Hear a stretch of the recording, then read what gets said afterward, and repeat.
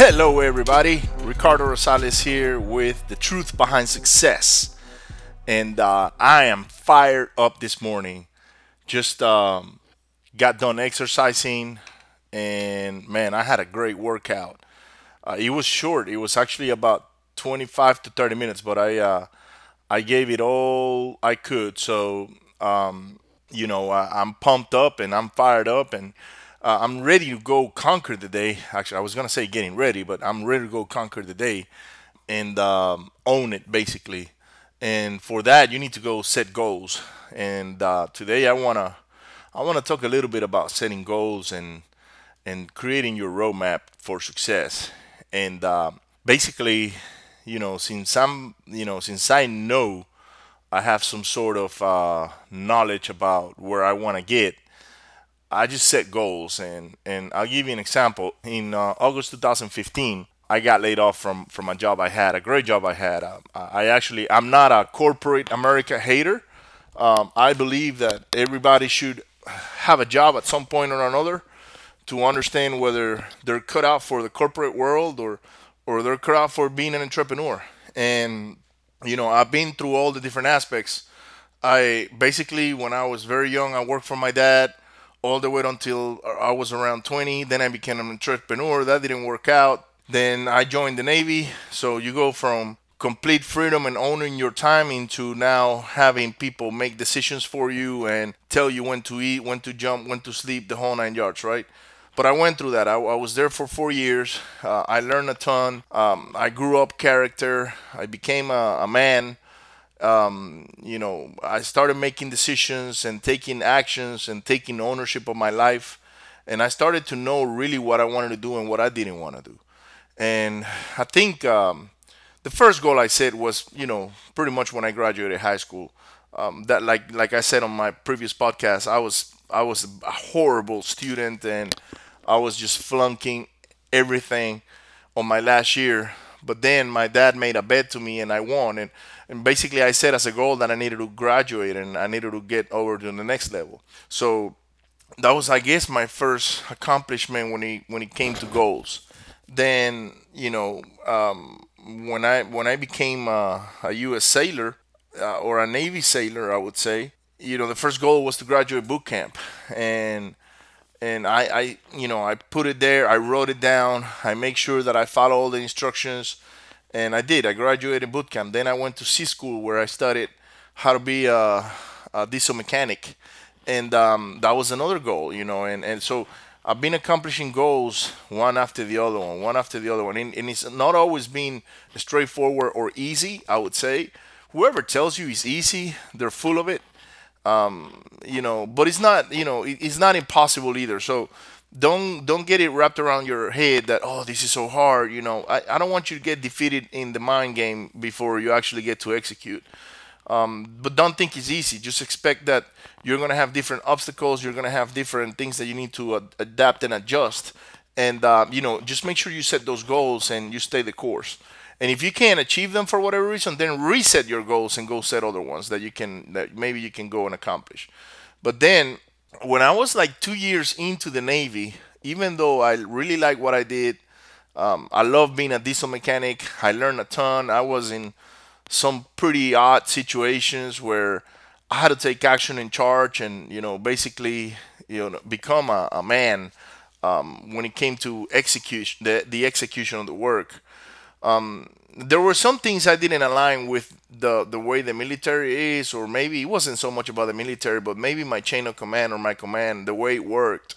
And that's when I realized that I didn't have the power to control my destiny, even if I did the right thing. And I don't want to get too much into details on what I mean by that. But in a nutshell, someone else was actually determining whether I was the number one or the number two person on, for my evaluations. And even if I did the best to become the number one, I wasn't going to get it just because it wasn't so much about preference over the other person or not. It was more about his own beliefs on how we should all grow as a team, right? And that's when I realized, you know what? If this is happening on my first command, where I'm actually working my butt off, and I'm trying to be the best. And in my mind, I was the best, to get the best evaluations. I'm not gonna say that I was better than the other person, but I should have gotten the best evaluations, based on my results. Basically, this is gonna happen again. And when I went in the Navy, I wanted to do 20 years. I actually wanted to do the career. I believed in the discipline. I believed in serving my country. I love going out to sea. So, the water and I are kind of like one. So, I really enjoyed it. But the one thing I couldn't control was my destiny, and I felt like I was handcuffed. And basically, there was always gonna be somebody determining my future. And that's when I decided to get out of the Navy. It was actually 2 years into it, and I went ahead and set my goal. My goal was to get out of the Navy with honorable discharge, doing my full terms, 4 years. It was also to have saved a little bit of money so I could sustain the transition, because that's another thing. In the Navy, you get used to, or not the Navy alone, but the military, they get you really accustomed to depending on them. The insurance, the paycheck. They actually drill on you that you're not gonna make it outside. They don't actually want you to leave, especially when you're good. They tell you that you're gonna go out and flip burgers, and you're gonna go out and not make anything out of it, and then you end up coming back and yada yada yada. So I set a goal to where, okay, if I'm gonna make this transition, number one, I want to know what I'm gonna be doing when I get out of the Navy. Number two, I need to set a goal to where if I get out of the Navy, I crush all these naysayers, and I use them as fuel for in order for me to basically become successful. Number three, I want to get out with an honorable discharge, because I could have gotten out earlier if I did something stupid, like do drugs or fake some suicide attempt or something like that. They'll get you off fairly fast. But I didn't want to do that. I needed to grow as a person. I needed to grow mentally, and I needed to endure the challenges of being in the military, and for somebody else to be making decisions for you and dictating what your future was going to look like. So I did. I stuck it out for 4 years. But in year number two, I set a goal. I said, okay, I'm going to go ahead and start looking for my next move. And believe it or not, when I was in the Navy, I used to smoke cigarettes. And I think if you didn't smoke cigarettes in the Navy, you were gonna go crazy. But anyways, I used to go smoke cigarettes and drink a lot of coffee, and I would go to the fantail on the ship. The fantail meaning the back of the boat, and just smoke and relax, and kind of like enjoy the view or whatever. And that's when I noticed all these oil rigs in the middle of the ocean, or the Gulf of Mexico, actually, where we used to go and do a lot of exercises. And I said, man, I wonder what kind of money mechanics make out there on those rigs. And that kind of like got my spark and the interest on me on started doing some due diligence in the oil and gas business. And when I started realizing that this guy's a roughneck or a rastabout, which is pretty much entry level in a rig, on a rig, would make 70, $80,000 a year, working 6 months, 1 month on, 1 month off, or whatever. That blew my mind, because I was making lower than minimum wage. I was probably making $20,000 a year with benefits. And I was working every day. I barely went home. I worked overtime like you have no idea, because I was a mechanic, and I was always fixing the engines, and it wasn't just me, it was the whole team.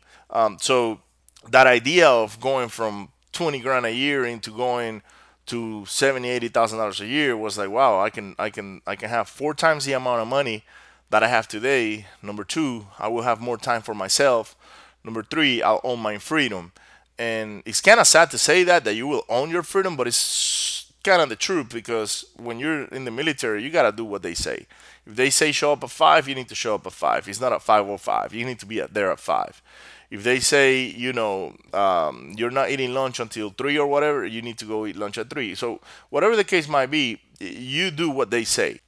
So, I started planning my exit, and I started, I learned how to write a resume, and I had time to help me. So, 2 years was a long time for me to prepare on putting my resume together, learning, where the jobs were, and all of these. So, I think it was about 2003 or 2004 I had already put a resume together. I learned.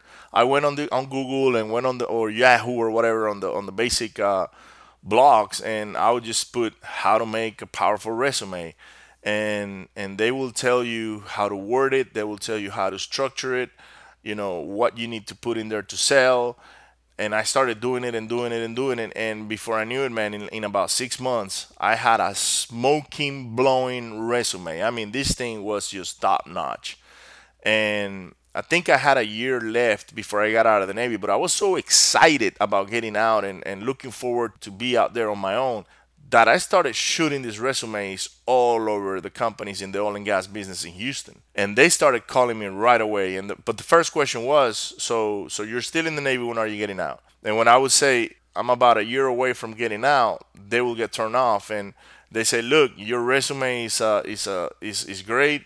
We'll love to interview you, but you're way too far from from a date to where we can actually prepare and hire you, because we don't know if that position will be available or not. So I quickly understood that I was getting prematurely maybe that resume out there in order for interview, but I knew that the resume was getting the right traction because now I'm starting to get calls, and people they want to interview me. So it was about seven months before I got out that I went ahead and did another round of I'm gonna shoot all these resumes, and I think it was a month before I actually got out of the Navy.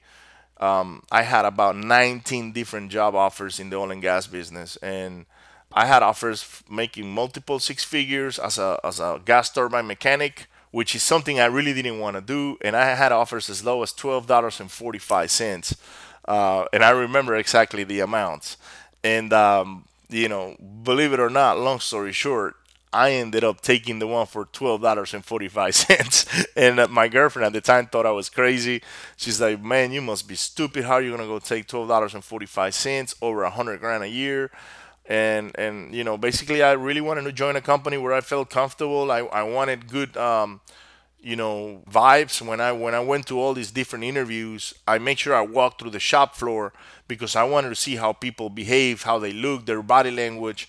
And there was this company called FMC Technologies where it's got a different name now because they merged with a different business. But back then, the morale on the shop floor was great. Everybody seemed to be happy. Everybody seemed to be liking each other.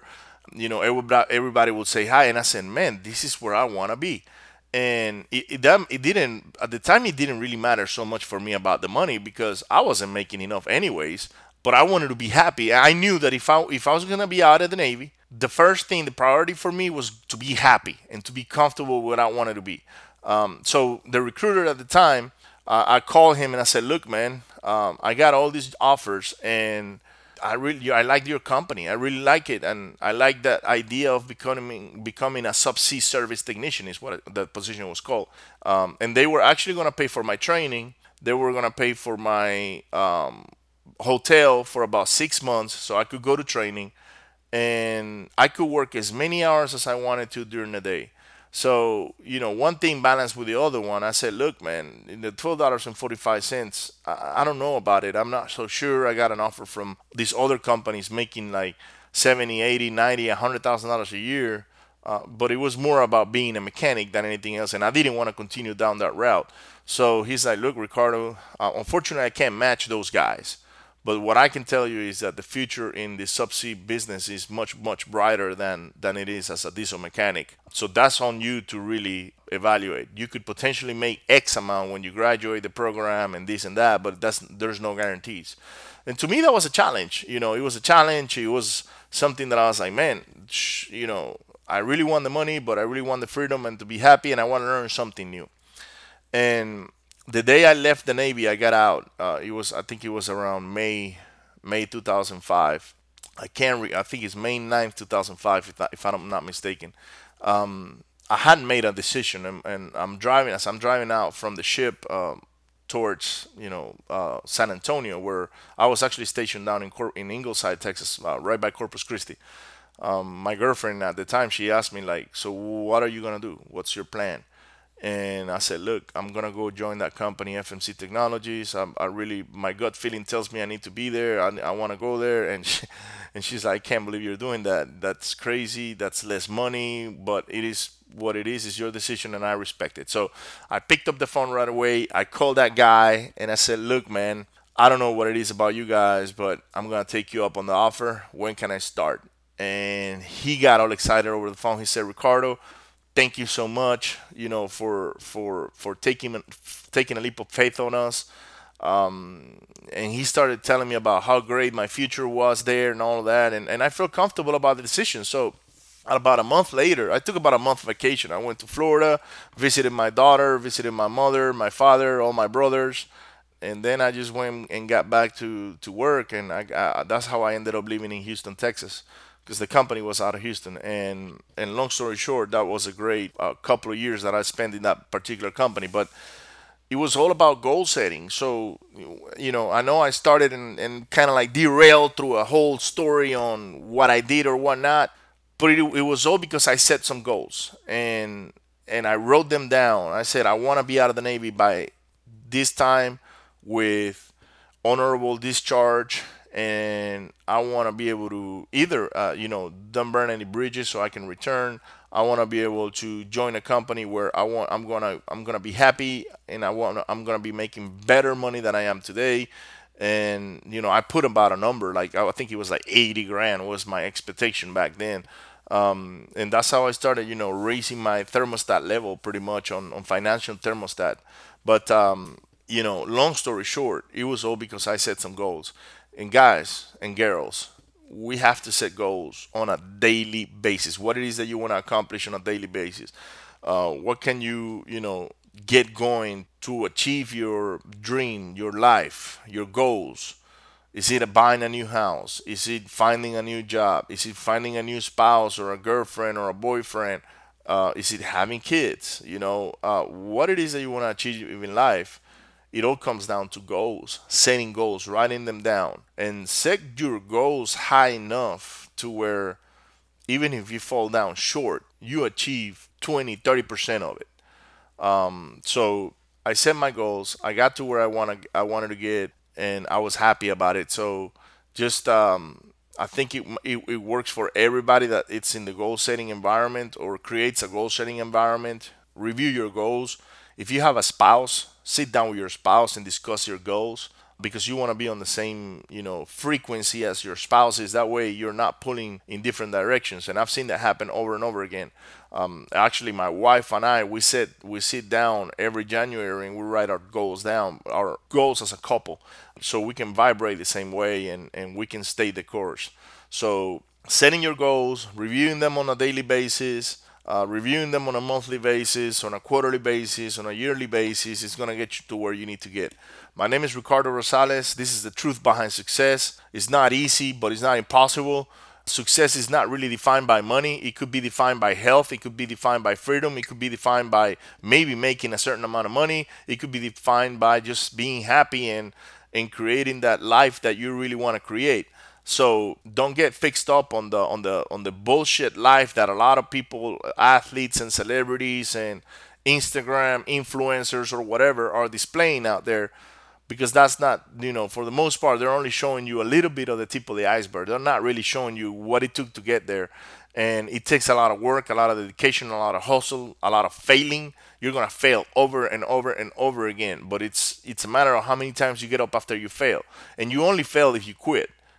If you don't quit, then you didn't fail. You just found a way not on how not to do it. So, and don't be afraid to make failures. To have failures in your life. It's part of life. That's how we grow up. School has taught us that failure is bad, and you know what? Bullshit. I call that bullshit. I'm gonna leave it at that for today, guys. The truth behind success. You can go to my my website, ricardorosales.com, or thetruthbehindsuccess.com, and go get you your dose of podcasts. Check it out, and I hope you enjoy this and grab it and go crush your goals. Have a great day.